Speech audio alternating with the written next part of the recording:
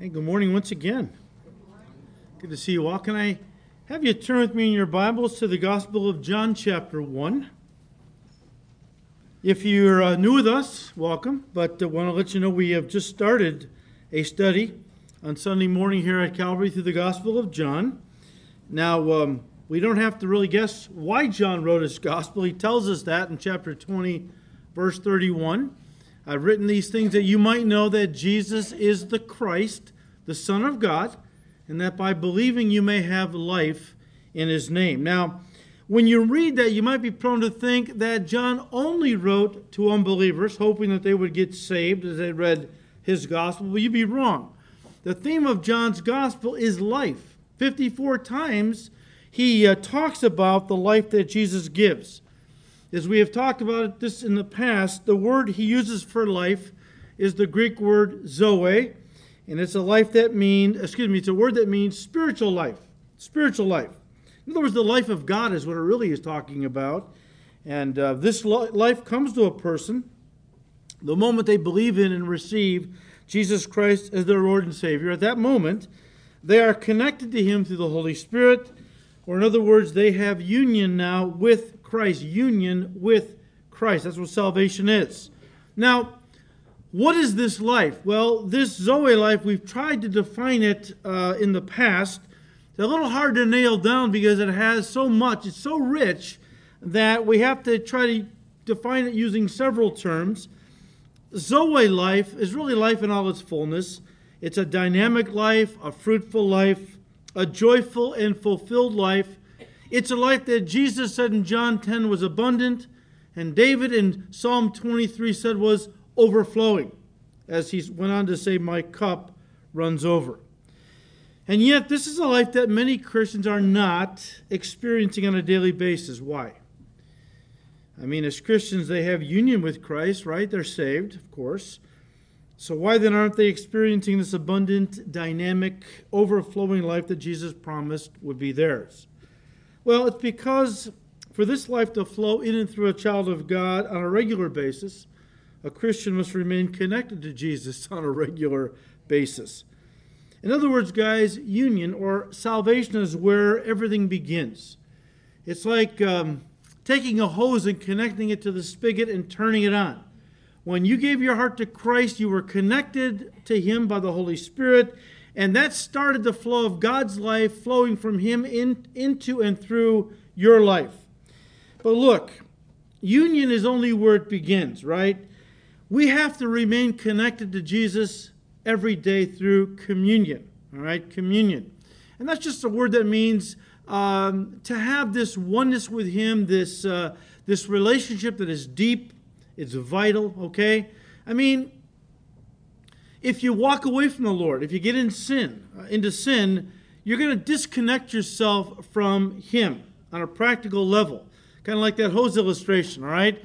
I mean, you can have the hose connected to the spigot, the water flowing, but if for any reason that hose gets disconnected, of course, no water is going to flow through it anymore. The same thing is true with us as Christians, all right? We need to stay connected with Christ every day if the flow of the Spirit is going to constantly keep flowing in and through us, or into us and overflowing us. That's what David meant when he talked about my cup runs over. He's talking about the life of the Spirit, a life that is connected to Christ, a life that allows the Spirit of God to fill me, overflow me, and the idea is to overflow me and then touch others around me. Jesus talked about it as living water in John 4. A lot of the things that we're talking about in the first 18 verses of John's Gospel, he reintroduces and expands upon later on in his Gospel. So it's very important that we understand this. And here's something you have to be careful of not doing. It's a pitfall that a lot of Christians fall into. When you first got saved, again, you were connected to Christ. You have union with him, right? And you remember how it was when you first received Christ as your Lord and Savior. I mean, it was awesome, wasn't it? It was incredible. There was so much emotion, so much passion. You were so filled with joy, with peace, with love. You wanted to tell everybody about Jesus, right? You were in church all the time. Well, again, if you don't maintain that walk with him, fellowship can be broken. As we get involved with sin, compromise, whatever, or if you're just not as faithful as you used to be, you're not really in the Word like you used to be, or talking to the Lord in prayer, or going to church on a regular basis, if that happens, again, your relationship with Him or the flow is disconnected. You don't lose your salvation, but you really are disconnected from the flow of God's Spirit in your life. And as a Christian, that's what we want to keep walking in. Well, what happens is once you disconnect yourself and the Spirit is not really flowing in and through you as He once was, the tendency is to want to recapture that emotion, that, all the passion and joy that you used to have, especially when you first got saved. And so here's what Christians do. They tend to then chase after emotions, passions. You have some Christians who are perpetual feelings and emotion junkies. They're always looking for a high. And what happens is they keep running here and there, trying to find some new thing, some new teaching that will allow them to, recapture all that emotion, that passion that they once had when they first got saved. Let me say this to you, okay? Zoe life comes not only from Christ, but really it is found only in Christ. This is the pitfall that a lot of Christians don't understand. It's not that Jesus just gives this life. Listen, He is this life. He is this life. Inside the Son, there is life, spiritual life, eternal life. Outside the Son, there is no spiritual life, only eternal death and separation from God. If you find yourself disconnected from Christ on a practical level because you're not really walking with Him the way you used to, don't fall into the pitfall of pursuing the dynamic, overflowing, abundant life as a direct pursuit. You're going to be very frustrated, and you're going to wind up, the devil's going to use it because he's the king of emotion.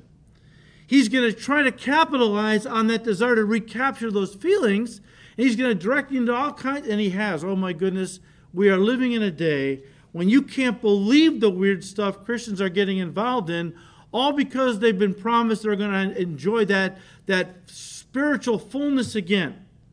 What they're really looking for is emotions. Pursue Jesus. He's the focus.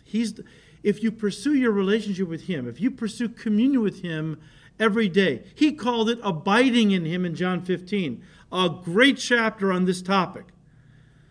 But here's the thing, if you make Jesus the focus, if you keep pursuing your relationship with Him, as you find yourself in Him, abiding in Him, all these other things are going to come bubbling up in your life. You're not going to even pursue these things. They're going to come as a byproduct of the joy, the fulfillment, the abundance, the overflowing life. It'll all be yours as you keep connected to Jesus in communion. This is the thing, right? Commune with Him every day. And you're going to experience this life every day as it will constantly flow in and through you again like rivers of living water. You don't want to... And the devil, he's patient. He waits until the honeymoon's over, and then he begins to slowly work on you, trying to dangle the things of the world, trying to get you to think that, you're missing out on things. Maybe some of the emptiness is because the world does have some things that, will satisfy you, and so you're kind of like Solomon, you love God, but you're off looking for happiness in all the wrong places and so on. Don't fall into that trap. Don't fall into that. Don't be a feelings junkie. Just focus on Jesus. Keep drawing close to Him, and you will enjoy the constant flow of His Spirit in your life. So guys, the theme of John's Gospel is life. It's life. The eternal spiritual life that only comes through Christ. He wants unbelievers to receive this life. He wants believers to walk in this life every day. But that is the theme of His gospel, life. Now listen, as we've just said, this life only is found in Christ, but the true Christ. No phony Messiah or false Christ has spiritual life, the life of God in them. We know that. And yet there are many false Christs that had already come in John's day, and he knew many others would come after him, that would all claim to be the true Christ, sent from God to give them eternal life and everything else. We see him even in our day, right? I mean, there have been many who have come down the pike, even in the last 150 years, that have claimed to be the true Christ of God and promising people all kinds of wonderful spiritual richness and life and so on.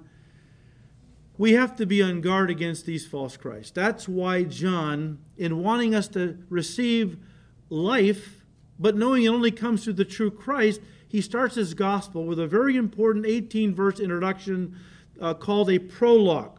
Theologians call it the prologue. And it's really a mini course in Christology. Christology is a study on the nature and person of Christ. And John wants you to have life, but he knows it only comes from the true Christ. Let me tell you who he is, John is saying. Very important little mini crash course on Christology. And we've been working our way through that on Sunday morning.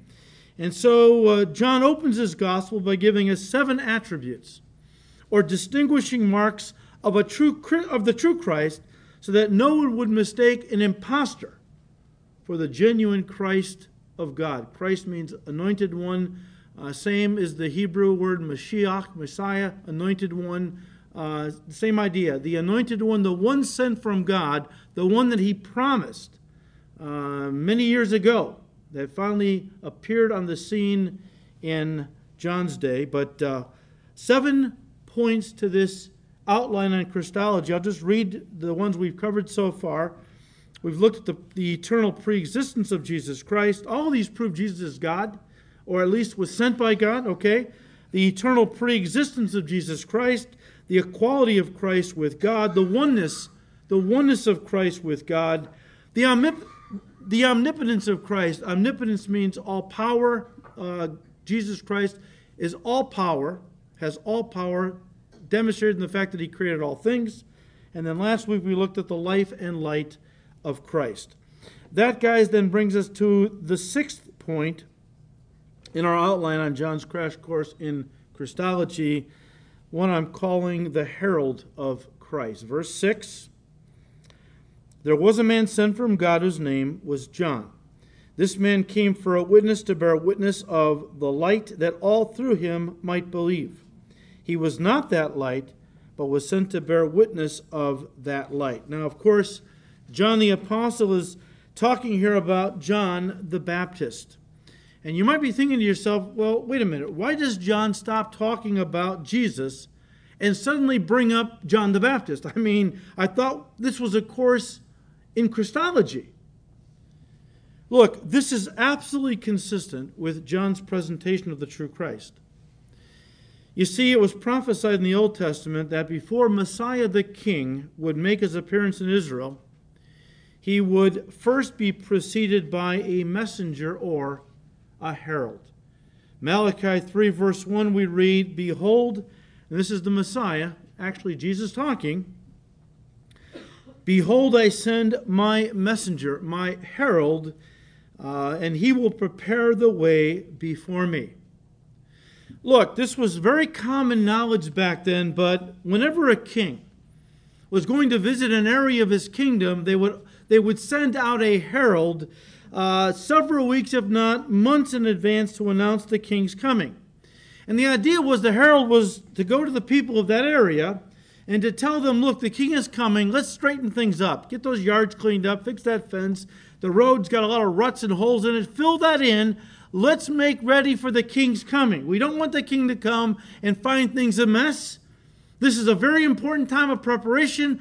Look, get everything ready for the coming of the king is the idea.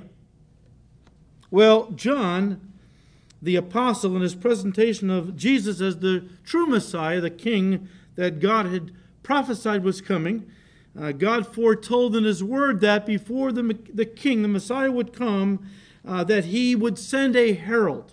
A herald. John the Baptist was that herald. You're not going to prove that Jesus Christ is the true Messiah if he's not got a herald, because they all knew God promised a herald was coming before the true Messiah, the true Christ. And John the Baptist became that herald. Only John the Baptist didn't tell people to clean up your yards and clean up your houses. He told them to clean up their hearts and their lives. How? Through repentance. John preached a message of repentance. We'll talk more about that in detail as we move a little further into John's gospel. But what do we really know from Scripture about John? Well, as we just read in John's Gospel, chapter 1, verse 6, that he was a man sent from God. In Matthew 3, verse 1, we read, "In those days, John the Baptist came preaching." The Greek is a word that means heralding. In the wilderness of Judea, he came preaching or heralding in the wilderness of Judea. So we know that John was sent from God to preach a message from God to the world that John lived in. Guys, that made John the Baptist a prophet, someone who spoke on behalf of God. In fact, not only was John a prophet, Jesus himself said in Matthew 11 and Luke 7, he was the greatest prophet that ever lived. We read in Matthew 3, verse 1, that John came preaching, listen, in those days. What were those days? Well, we know from history they were dark days for the world morally and spiritually. At that time, the pagan world had lowered itself so deep into moral decay and spiritual darkness that even the history tells us that even the pagans were crying out for relief. Things had gotten so bad, morally speaking. It was so decadent that even pagans were crying out that they needed to see some changes in their society. It's pretty bad when the world is crying out, this is so immoral that we need some changes. But guys, these were not only dark days for the pagan world, they were also dark days spiritually for the Jewish people. You see, for the last 400 years, God had been silent. For 400 years, there had been no prophet in Israel saying, "Thus says the Lord." After Malachi finished his prophetic ministry, you might say heaven went silent. God went off the air. And because there was no prophetic word from God during this time, the theologians call this period the 400 silent years. And you have to understand, the silence was so deafening to the Jewish people, it caused many to believe that God had forsaken them altogether. I mean, their hearts were broken, and their hopes for a coming Messiah and kingdom were dashed. And so month after month, year after year, listen, century after century, God was silent. Again, a silence that was deafening to the Jewish people. And then all of a sudden, as God does, isn't it? I mean, things are so bad, you're praying, and nothing is changing in your life personally. It goes on sometimes for years. You're praying for your husband to get saved, or your wife, or your kids. And year after year, and it seems like God is silent, and all of a sudden, God speaks. And you realize that God was at work this whole time. So month after month, year after year, century after century, God was silent. And then all of a sudden, the silence was broken and God began to speak once again. And guys, he did it through a most unlikely character. A man living out in the wilderness wearing a kind of modified Tarzan outfit, living on locusts and wild honey. We know him as John. He was the son of a very godly priest named Zacharias and his wife Elizabeth, who were well advanced in years, we're told. Had prayed for a son for many years, had no doubt given up, maybe 30 or 40 years prior to that. They were probably in their 70s or 80s, when suddenly the angel Gabriel came and visited them and said, God had heard their prayer. Heard my prayers. That was 40 years ago, Lord. Don't you know our prayers stay in God's active box? They don't just evaporate, okay? For everything there is a season, a time for every purpose under heaven, okay? And so all of a sudden now, in their old age, Gabriel appears to them and says, God has heard your prayers. Elizabeth, you are going to conceive and you are going to bear a son. You are to call his name John. He is going to be great in the eyes of his people. He's going to turn the hearts of many children back to the fathers. He's going to prepare the way for the coming one that God has prophesied was coming. And again, Jesus would go on to say that John would be the greatest prophet, or was the greatest prophet who would ever live. And guys, he wasn't great because of the miracles he did, because John didn't do any miracles. He was not great for the miracles he did. He was great for the message he preached. What was that primarily? Well, yes, repentance, but here's the deal. John had the privilege of closing out the Old Testament period, the Old Covenant. You say, wait a minute. John was a New Testament guy.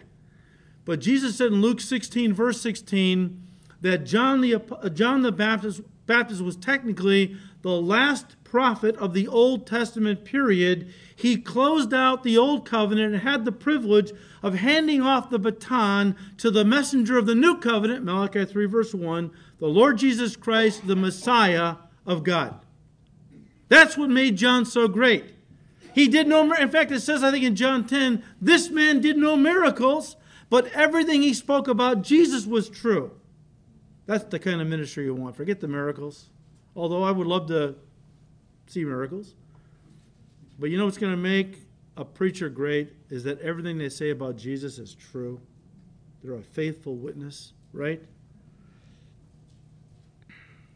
Now, look, again, who was this guy? Okay. He's a very enigmatic person. Who was John? Why was he so important to the ministry of Jesus? Okay, what was the distinctive qualities about this man that made him so great? Well, first of all, the Bible tells us that John was a voice crying. Turn to Matthew 3. Who was he? First of all, he was a voice crying.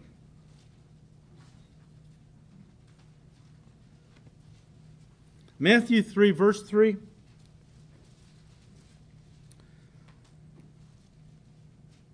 Jesus said, "For this is he who was spoken by the prophet Isaiah, saying, the voice of one crying in the wilderness, prepare the way of the Lord, make his paths straight."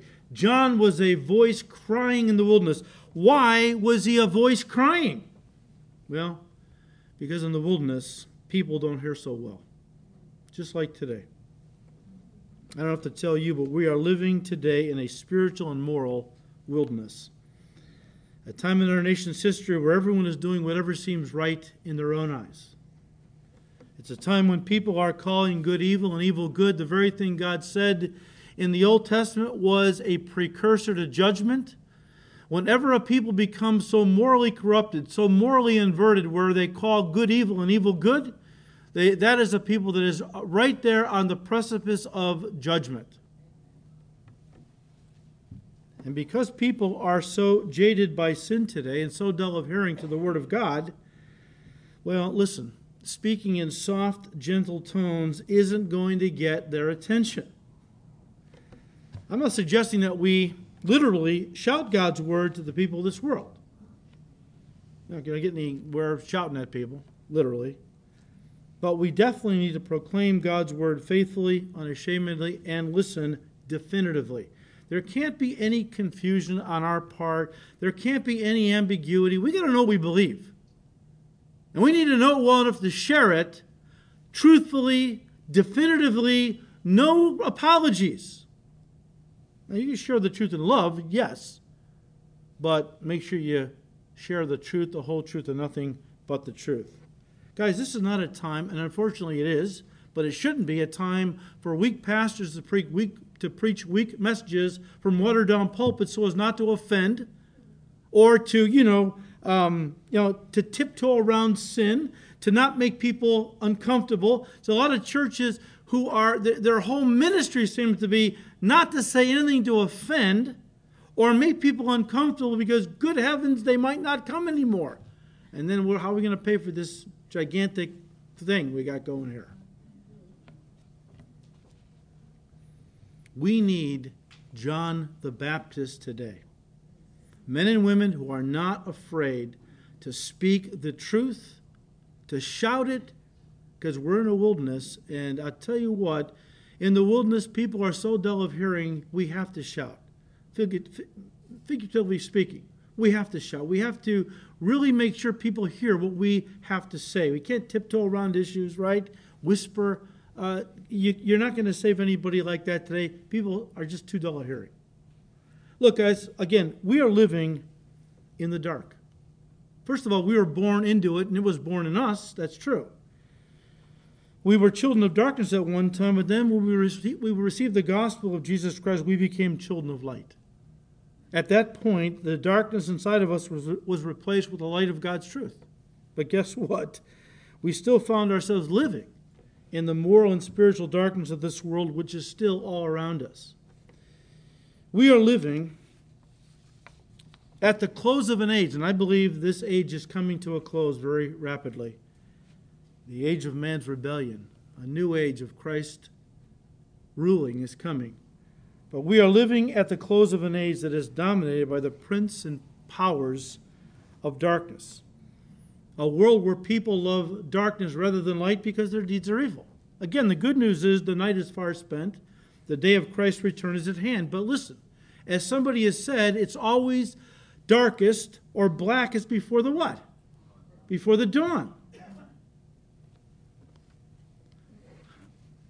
The darkness has never been more pervasive or persuasive in my lifetime than it is today in our nation. But not only that, here's the problem. Not only do we live in the dark, listen, so many Christians have gotten used to the dark. I mean, we've all had the experience of walking into a very dark room where all we could see was blackness, but after a few seconds, what happens? Our eyes adjust, and we get used to the dark. And unfortunately, this has happened to many Christians spiritually and morally.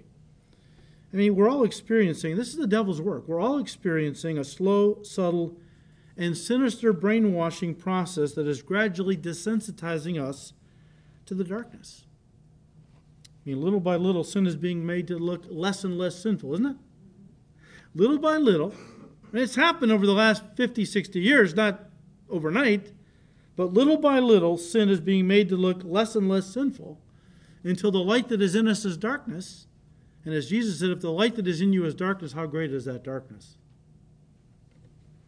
The result is that we, and I'm speaking we in general of the body of Christ, the result is that we as the church of Jesus Christ no longer hate evil. Oh, we say we do, but we don't abhor evil as we once did. In other words, we've gotten used to the dark. When Scripture says that John was a voice crying out in the wilderness, guys, it implies a sense of urgency and concern for the lost. John had a crying voice because he had a caring heart. And let me say this to you. If you really love someone who is in grave danger, you'll cry out, you'll shout, you'll do whatever you have to do to warn them. Look, I think most people in this room believe Jesus is coming back soon, right?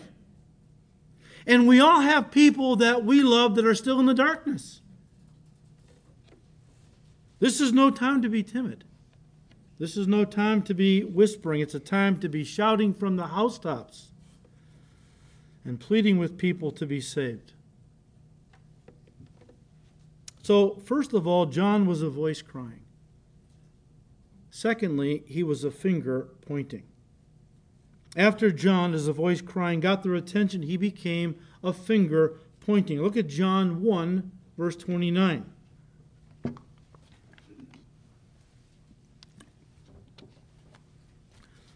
The next day, John saw Jesus coming toward him and said, listen, behold the Lamb of God who takes away the sin of the world.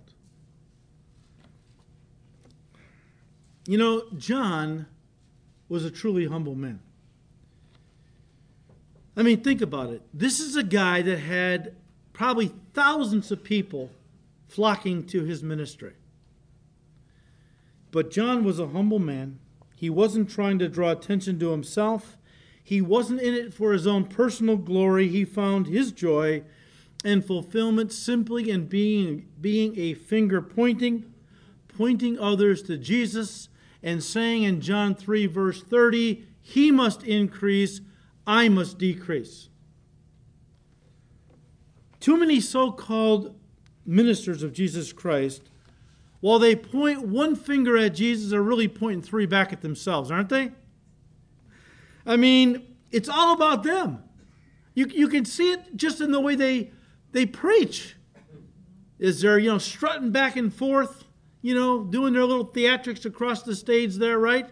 It's all about them. It's all about their visibility, their publicity, their, celebrity kind of a thing. They must increase. And as they are always pushing themselves up, increasing themselves, well, Jesus is being decreased. He's being diminished. Until it's not the Savior that people are drawn to in their ministry. It's not the Savior that people are drawn to, but the celebrity on stage. You know, wearing the $1,500 Armani suit with the diamond pinky ring, right? You know what? There are too many celebrities. Jesus called us to be servants, especially pastors. There's too many celebrities in the body of Christ today. And I'm also including these young hipster pastors, okay? You know, the ones that wear the skinny jeans. That's why I can never be a hipster pastor. I've accepted that. But I see these guys, you know, and they're just so full of themselves. You know, they're strutting around with their skinny jeans on, being all hip, cool, you know, using mild profanity because I can connect with people. I'm a regular guy. They'll see I'm a regular guy connecting with them. Look, the body of Christ in these last days doesn't need a cool pastor. They don't need cool pastors. They need holy pastors. Holy men of God.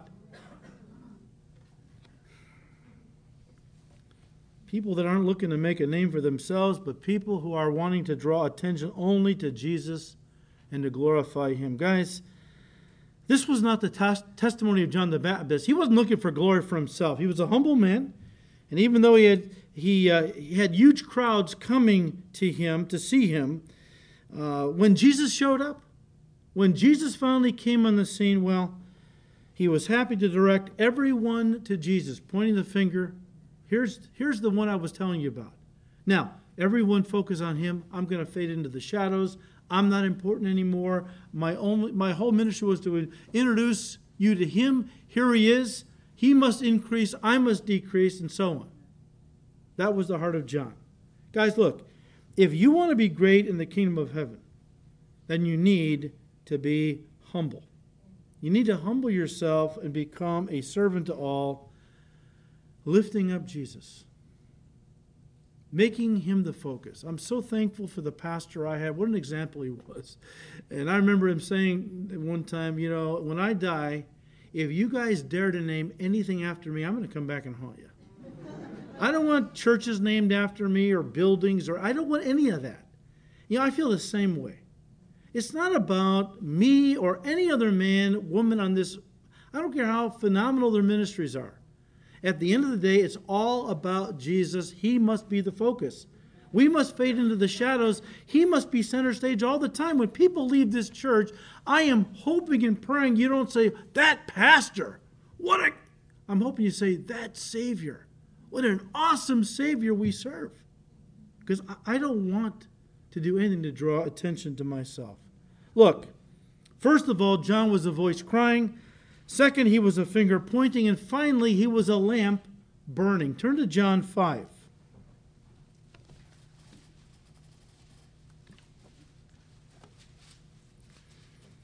Jesus said this in commenting about John. John 5:35.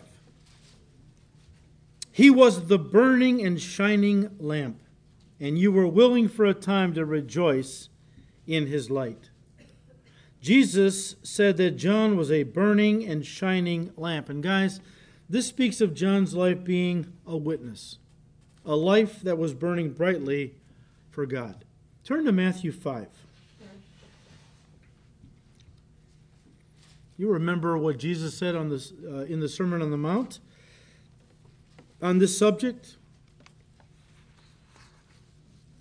He said, Matthew chapter 5, starting with verse 14, speaking to his disciples, he said, you are the light of the world. Now, earlier he said, I am the light of the world. Jesus Christ is the true light, right? That gives light to every man, woman coming into the world. He's the true light. When he said, you are now the light of the world, the Greek word is a word that we get our word phosphorus or photo from phos is the Greek word. And it means light, but not a light that is inherent within us, a light that was put there. It's like Jesus is the source of light, and I'm a Coleman lantern. When I accepted him, he lit a fire in me because his Spirit moved inside. Now I become a light. You become a light to this world.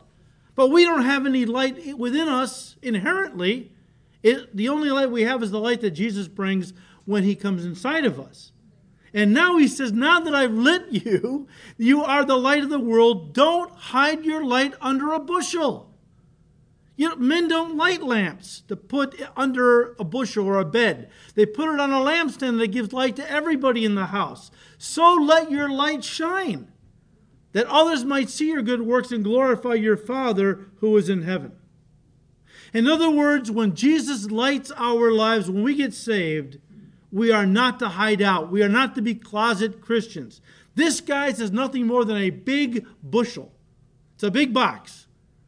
And if the only time we let our light shine is when we come here and sing songs and talk about Jesus, but then go out into the world and we hide our light, we're ashamed of being a Christian, embarrassed that people would think we're Bible thumpers, what good is that light? If you only let it shine among other believers, it's not doing any good at all. John didn't hide his faith. Oh, yeah, he took heat for it. They said he was nuts. Okay, living out in the wilderness, eating locusts and wild honey, yelling at everybody, repent and so on. Okay, yeah. He's a nut job. What's going to write this guy off? Look, John was not crazy. John knew exactly who he was. He didn't hide his faith. He lived it openly and publicly. And at least, they didn't all agree with him, but at least they all knew where he stood. At least everyone knew what John was all about. Let me just say this. Please don't miss this. You realize you can't be a voice crying and a finger pointing if you're not a lamp burning. What does that mean? Too many Christians are very verbal. They're bold. And at work, they're always talking about Jesus and witnessing about Jesus and passing out tracts, and all. But they're not letting their light shine. They're not really living an authentic Christian life. They're telling off-colored jokes. They're hanging out with the guys after work and having a beer at the local bar. They're not really letting their light shine, and because of it, they're not being a friend of the world. They think, I'm just trying to show the guys I'm one of them, so I can witness to them. I got news for you. The guys think you're a hypocrite. You try to be a friend of the world, try to be like the world, to reach the world. I got news for you. The world is going to write you off as a phony, as a hypocrite, and they're not going to listen to another word you say. If we're going to be a voice crying and a finger pointing, we had better be a lamp burning. We had better let our light shine. We had better, do whatever we need to do to walk with the Lord, that when people see us, no, we're not perfect, but they see we're authentic. They know where we stand. We're not hypocrites. We don't say one thing and live another way, all right? Let me just say this in closing. John was effective in his ministry because of everything we just said. That's true. But also for two other reasons. I'll give them to you quickly. First of all, John was effective because John was focused. John was focused. John was the kind of man who knew what he was supposed to do in life. He knew what God had called him to do, and he didn't let, anything distract him from his ministry. Turn quickly to Mark 1.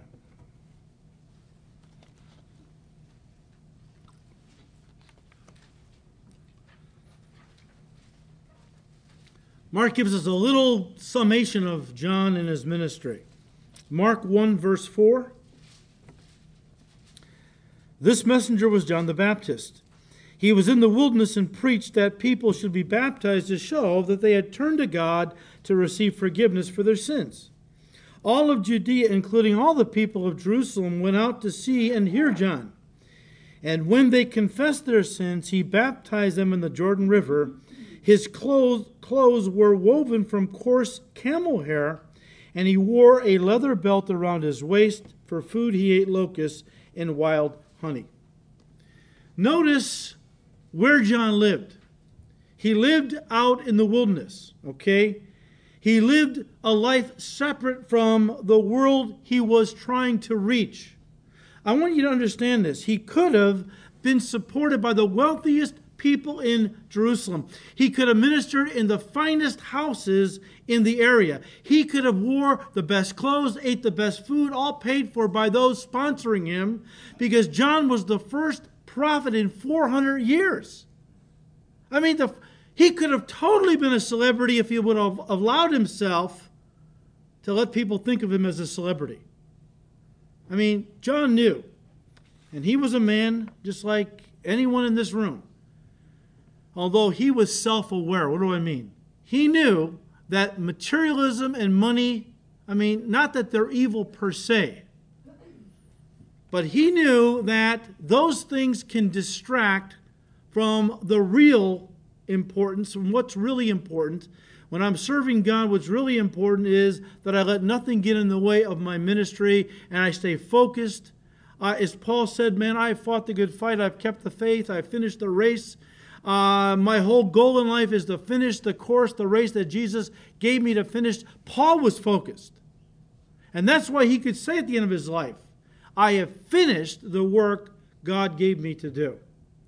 I wonder how many Christians can say at the end of their life, I have finished the ministry God called me to do. A lot of Christians don't even know what their ministry is. Why? Because they don't really seek the Lord.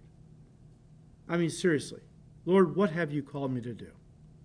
Because whatever it is, I want to spend the rest of my life doing it. John, man, he could have been the biggest celebrity in the area. Wore the finest clothes, Armani robes, the best food, lived in some kind of a beautiful palace-like mansion that no doubt somebody would have put him up in. But John knew if he would have succumbed to that materialism, it would have diluted his passion for what God called him to do. And so he stayed separate from the world to reach the world. Guys, this is a fundamental principle that the church has lost when it comes to reaching the world. Today, a lot of pastors think that to reach the world, you got to become like the world. And so you have churches meeting in bars. Afternoon services are around beers and wine because we want to connect with people. Yeah, you have churches that have given themselves over to what's called beer and hymns services, where they're singing praises to God while they're knocking back a brew because we're showing people we're just like them, right?